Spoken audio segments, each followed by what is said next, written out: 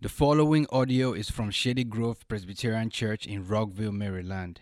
Our mission is to follow Jesus Christ and labor for His kingdom both in our area and around the world. For more information about Shady Grove Presbyterian Church, please follow our Facebook page and visit shadygrovepca.org. We are looking at 1 Corinthians 10. We're going through the epistle of Corinthians, and we're looking at the first 14 verses this morning. And the title of this message is Flee from Idolatry. And that kind of begs a question, what is idolatry? Well, what is idolatry? The first commandment in the 10 Commandments is, you shall have no other gods before me. So idolatry is having other gods before the true and living God. And essentially whatever's in the center of your life. And at the center, that begins to control what's most important to you, what you value, what you love, what you daydream about, what you think about and meditate upon, what you give your all to. And if Jesus isn't this all in all and this center and the rooting and grounding of our identity of who we are in Christ, then something else must become the center. Take Dan and Susan as an example. This is from an article called Modern Idolatry, produced by CCEF, or Christian Counseling Education Foundation. Susan married Dan with the desire they'd build a life together. She hoped their marriage would make them happy. For a while it did. But after about 3 years, it became starkly obvious to Susan that Dan's first love was his job. Dan's extreme attachment to his job converted his job into an idol for him. Susan's extreme attachment to the ideal of a certain kind of marriage converted marriage into an idol for her. Dan was looking for his job to give his life meaning. Susan was looking to marriage to give her life meaning. Susan complained to Dan constantly about how he was spending too much time at work, and Dan justified this by saying he was doing it for her and the kids, and this is his way of loving his family. Each was becoming embittered with the other and their expectations. Each was committed to their idols, and their idols were at war with one another. That's idolatry. Take Jenny. Jenny's a pretty woman of 30. She's married, has a child. Her husband loves her, yet she's got two problems. She doesn't think she's very attractive. She worries about her weight, and she's very insecure in relationships. Second, when she's had a rough day and she's stressed out, she secretly binges on food, downing a whole box of cereal or a half gallon of ice cream. For a moment, she feels satisfied. Then her satisfaction turns to horror and fear. Afraid of gaining weight, she runs to the bathroom and forces herself to vomit. Jenny is sinning not just by disobeying God with her vanity or lack of self-control, but by wanting two things more than she wants God's grace. First, she wants attractiveness so that others will notice her. This works powerfully in her heart, robbing her of her joy of delighting in Christ, who is inherently more attractive in His glory and grace. But secondly, she wants comfort when she is stressed, so much so that she will commit gluttony rather than finding satisfaction in the bread that Jesus offers to her hungry soul. She doesn't eat because she's hungry. She eats for the sensation and comfort that the food brings. She's very loyal to her two gods, giving them full allegiance.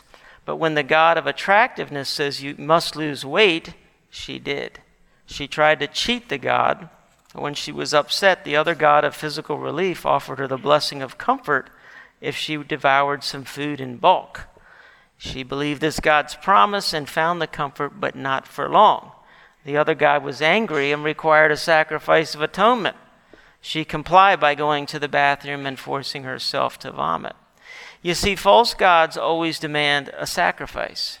And only in Jesus and in the gospel of Christ will you find rest for your soul, as He's already sacrificed everything for us. That's what it means to flee from idolatry. Hear how Paul puts this in 1 Corinthians 10. I want you to know, brothers, that our fathers were all under the cloud, and all passed through the sea, and all were baptized into Moses in the cloud and in the sea, and all ate the same spiritual food, and all drank the same spiritual drink. For they drank from the spiritual rock that followed them, and the rock was Christ.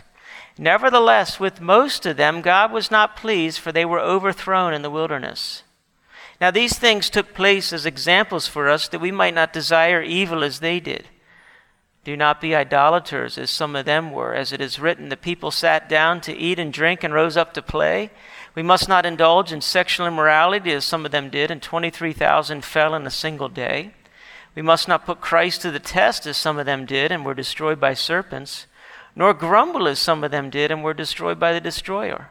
Now these things happened to them as an example, but they were written down for our instruction, on whom the end of the ages has come. Therefore let anyone who thinks that he stands take heed lest he fall. No temptation is overtaken you that is not common to man. God is faithful, and he will not let you be tempted beyond your ability, but with the temptation he will also provide the way of escape, that you may be able to endure it. Therefore, my beloved, flee from idolatry. Let me pray for us. Father, these are your words, not my words. And we thank you for the Holy Spirit inspiring these words, and we ask now that you would apply and speak directly to each of us, and that your word would have its way in us, and that it would yield good fruit in our lives. We ask in Jesus' name. Amen. Well, let's consider, I want to look at three quick things this morning: the advantages that Israel had, yet the apostasy that took place in Israel with many of them, and then some observations from that. So first of all, the advantages enjoyed by Israel. I mean, Paul begins here and he's just saying, and it's interesting how he uses the word brothers 35 times in 1 Corinthians. So he's wanting that everybody to have a sense of community, because there was a fragmenting group. And he's appealing to them. These are mainly Gentiles, and yet he's reminding them, your brothers were the Old Testament church. Because we're all one in Christ, and because there's unity in the whole Bible, we can look back at the Old Testament and say, that was the Old Testament church, and that's my brothers and sisters, even though I'm not a literal physical Jew. And so he's appealing to them, brothers, our fathers. Our fathers. These are our fathers, people that went before us in the Old Testament. They were the covenant community. And they were led by the cloud of God's glory. They had the waters of the Red Sea parted for them, and they went through on dry ground. They were supernaturally provided with food and water, and Christ himself was accompanying them. And yet in the midst of all that, they had all these advantages, and yet they didn't persevere. Notice the word all in those first 4 verses. It's very intentional. Paul just keeps using the word all, I think 5 times. They were all under the cloud, all passed through the sea, all were baptized into Moses, all ate the same spiritual food, and all drank the spiritual drink. And the idea is that they all started off great. They all were in the race. All were running well. Nevertheless, we get to verse 5, and the shocker is the word most. Nevertheless, with most of them, God was not pleased, for they were overthrown in the wilderness. All, most. And most didn't make it. And so he's saying to Corinth, hey, you and Israel have a very similar identity. You both have great stories of deliverance. You both have been delivered from bondage. You both have experienced a baptism. They were baptized into Moses and identified with him, and you've had your baptism, and they had their Lord's Supper. It was this rock that was they drank from the same spiritual drink, and they all ate the same spiritual food, which was the manna from heaven. They were experiencing a sacramental experience with the Lord, just as you receive it at the Lord's table. So you're just like them. You're both sustained by God. And Israelites were literally sustained food and drink. The Corinthians by spiritual food and drink. And yet, what Paul is saying to them is, this is what he's been saying since chapter 8. If you go into the temple and you're where all these, demons are, and there's things are offered to these false gods, and there's temple prostitution, and you think you can go there and then come into the church and have communion, you can't have both. And so to come to Christ is always a leaving. It's a leaving and a cleaving. You got to leave sin and cleave to Christ. And so he's reminding them that they too started off well, and they're in danger now, the church in Corinth, of not finishing well. And so the same would be for us today, is that these things are just as much true as the people of Israel were tempted in certain ways, and the people of Corinth in very similar ways. Our culture in America is a lot like Corinth. Are we not attracted to certain mega popular preachers? And I follow Tim Keller, or I follow John MacArthur, or I follow John Piper, and we have these big names, and we have these big celebrities, and they had big celebrities in their day. They had a Paul and Apollos, and then they had the false apostles, and people were choosing, and they were getting divided over that.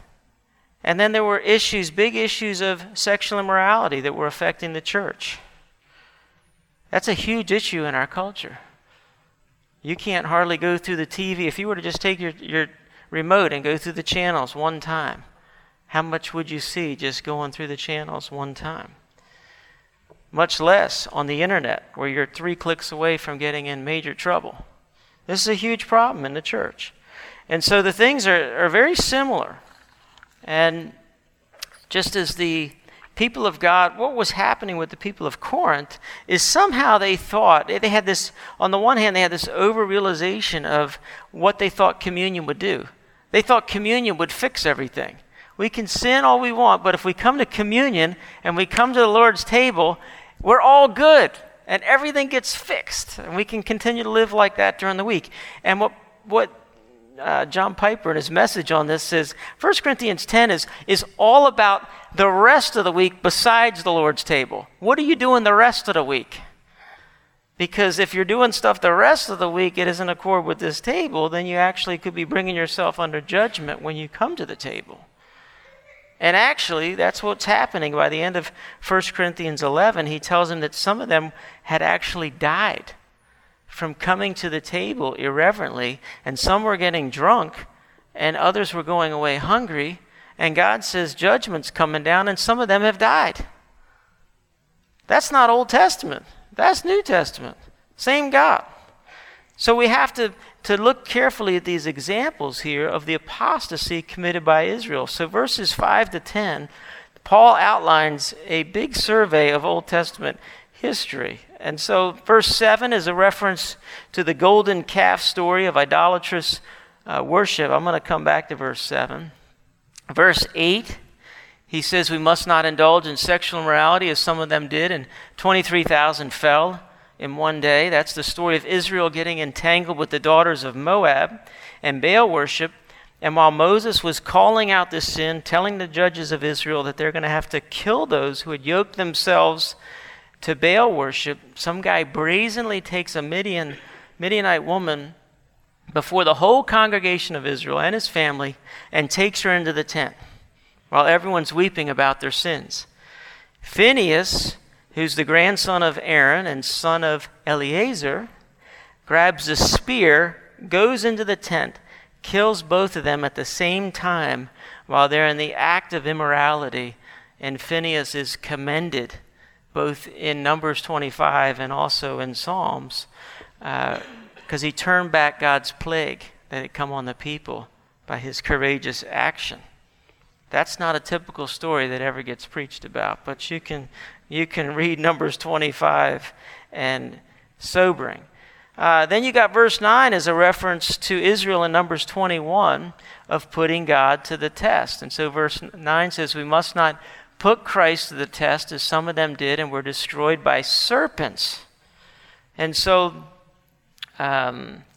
Numbers 21 verse 5 says the people of God, they spoke against God and against Moses, and they said, "Why have you brought us up out of Egypt to die in the wilderness? For there's no food and no water." Does that sound like what we just read in Psalm 78? There's no food and no water. I mean, they're eating the bread of angels, is what God says. And yet they say, we have no food and no water, and we loathe this worthless food. They were essentially putting Christ to the test by demanding meat and showing contempt for God's provision.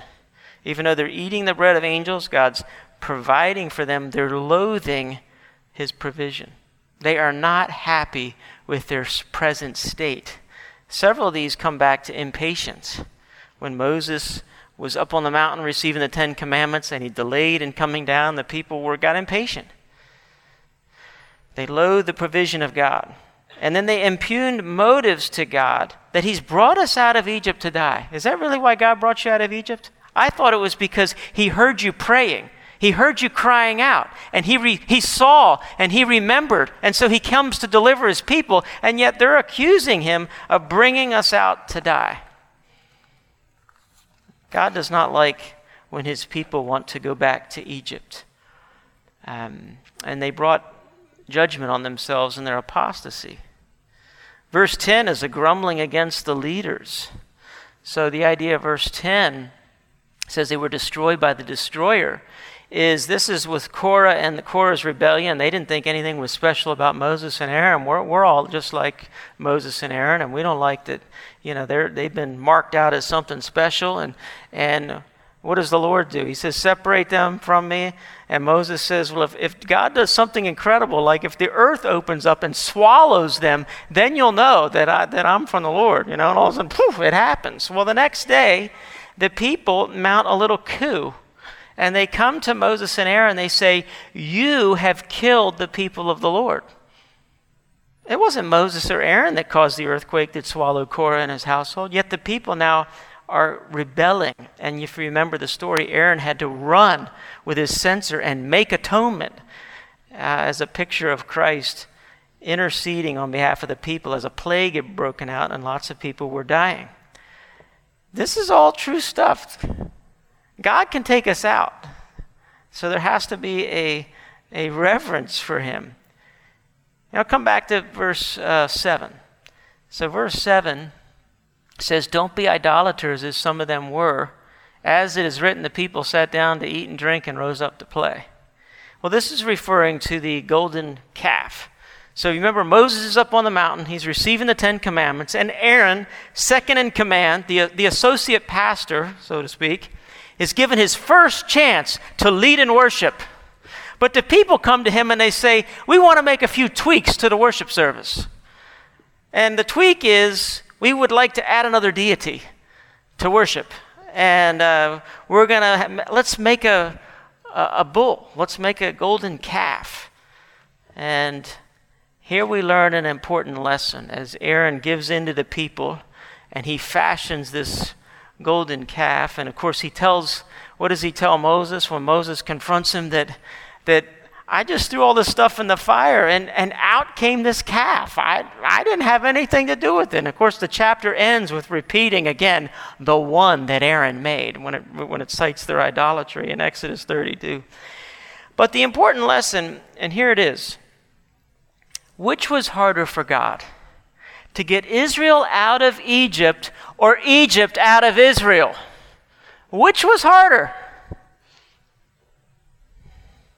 Getting Israel out of Egypt was a one-time miraculous deliverance, but getting Egypt out of Israel took 40 years at least, because their hearts were so quick to worship Egypt's gods, and they continually wanted to go back to Egypt. Let's appoint a leader and go back to Egypt. Why did the Israelites worship a cow? Because they had never entirely forsaken the gods of Egypt. That was an Egyptian god. They worshiped all kinds of stuff like that. They promised to serve the Lord their God, but in their hearts they still cherished old idolatries. So their central heart inclination needed to be changed. The Bible says in their hearts they turned back to Egypt, Acts 7:39. And there's something convenient about turning back to Egypt and its gods. R.C. Sproul, who's now with the Lord, said the cow gave no law. The cow demanded no obedience. It had no wrath or justice or holiness to be feared. It was deaf, dumb, and impotent. But at least it could not intrude on their fun and call them to judgment.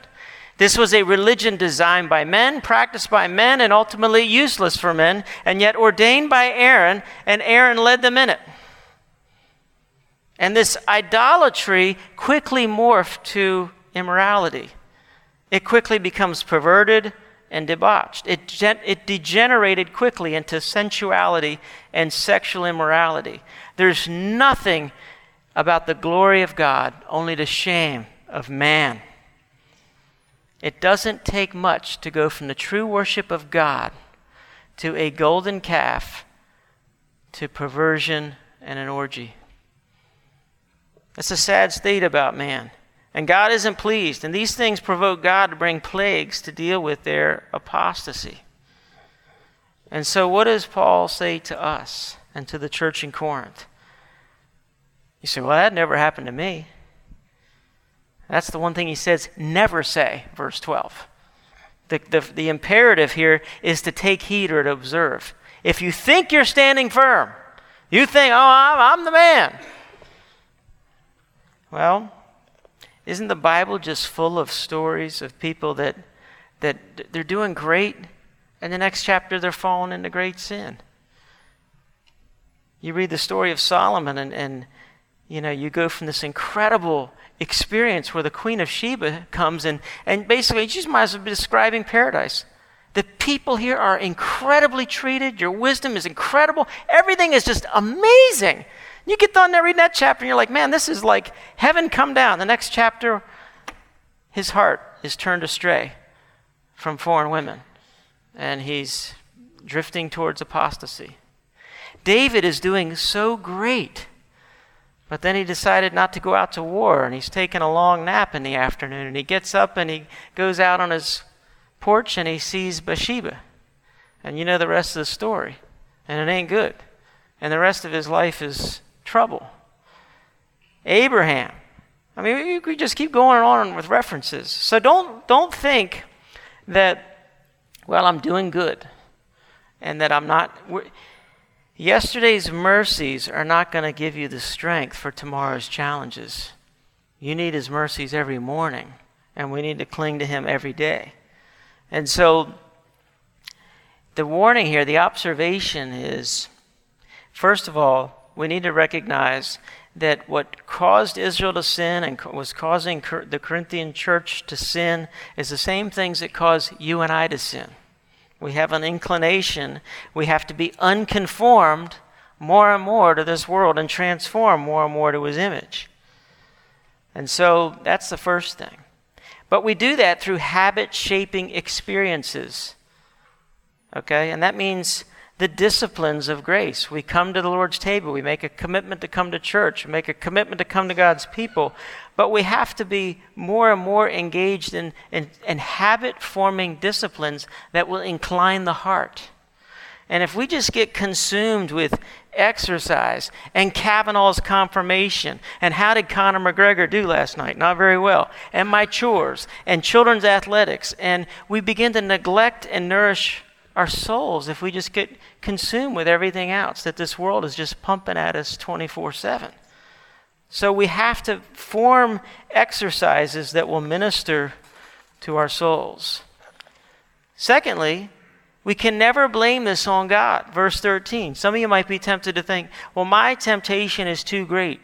You don't understand my unique situation. Well, your unique situation doesn't trump the promise of verse 13. Verse 13 is a promise. You're not being tempted beyond your ability, meaning you can never lay the blame for your sin and put that over onto God or over onto the devil. You can never do that. And then the promise is that God provides a way of escape.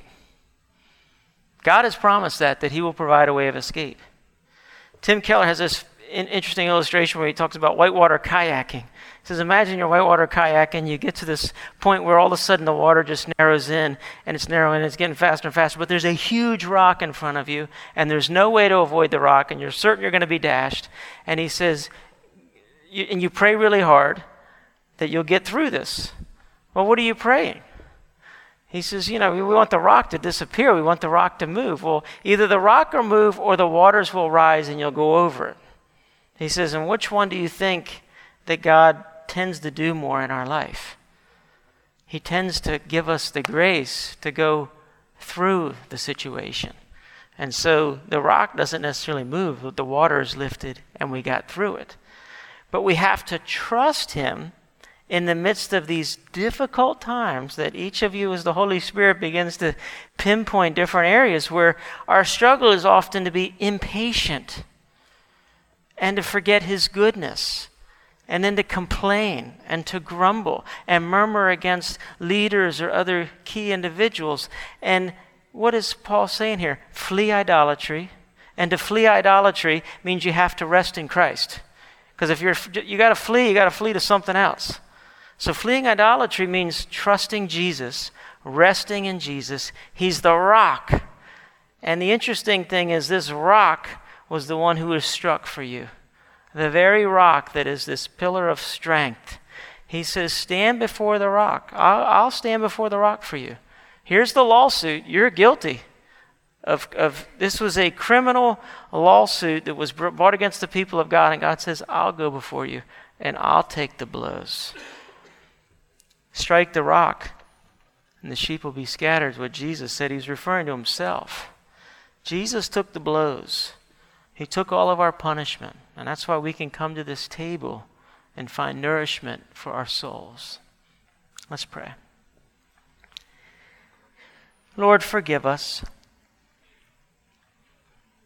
We're too quick to complain, grumble, murmur, slow to linger in your word, slow to memorize scripture, slow to pray, slow to lean upon you. Quick to turn to our own resources, our own energy, our own strength, money and power, things that we think will satisfy. And so, Lord, we come running afresh to you this morning. We know that there's none like you. You are the rock. You are our fortress. You are our deliverer. Be our all in all, we pray. In Jesus' name. Amen.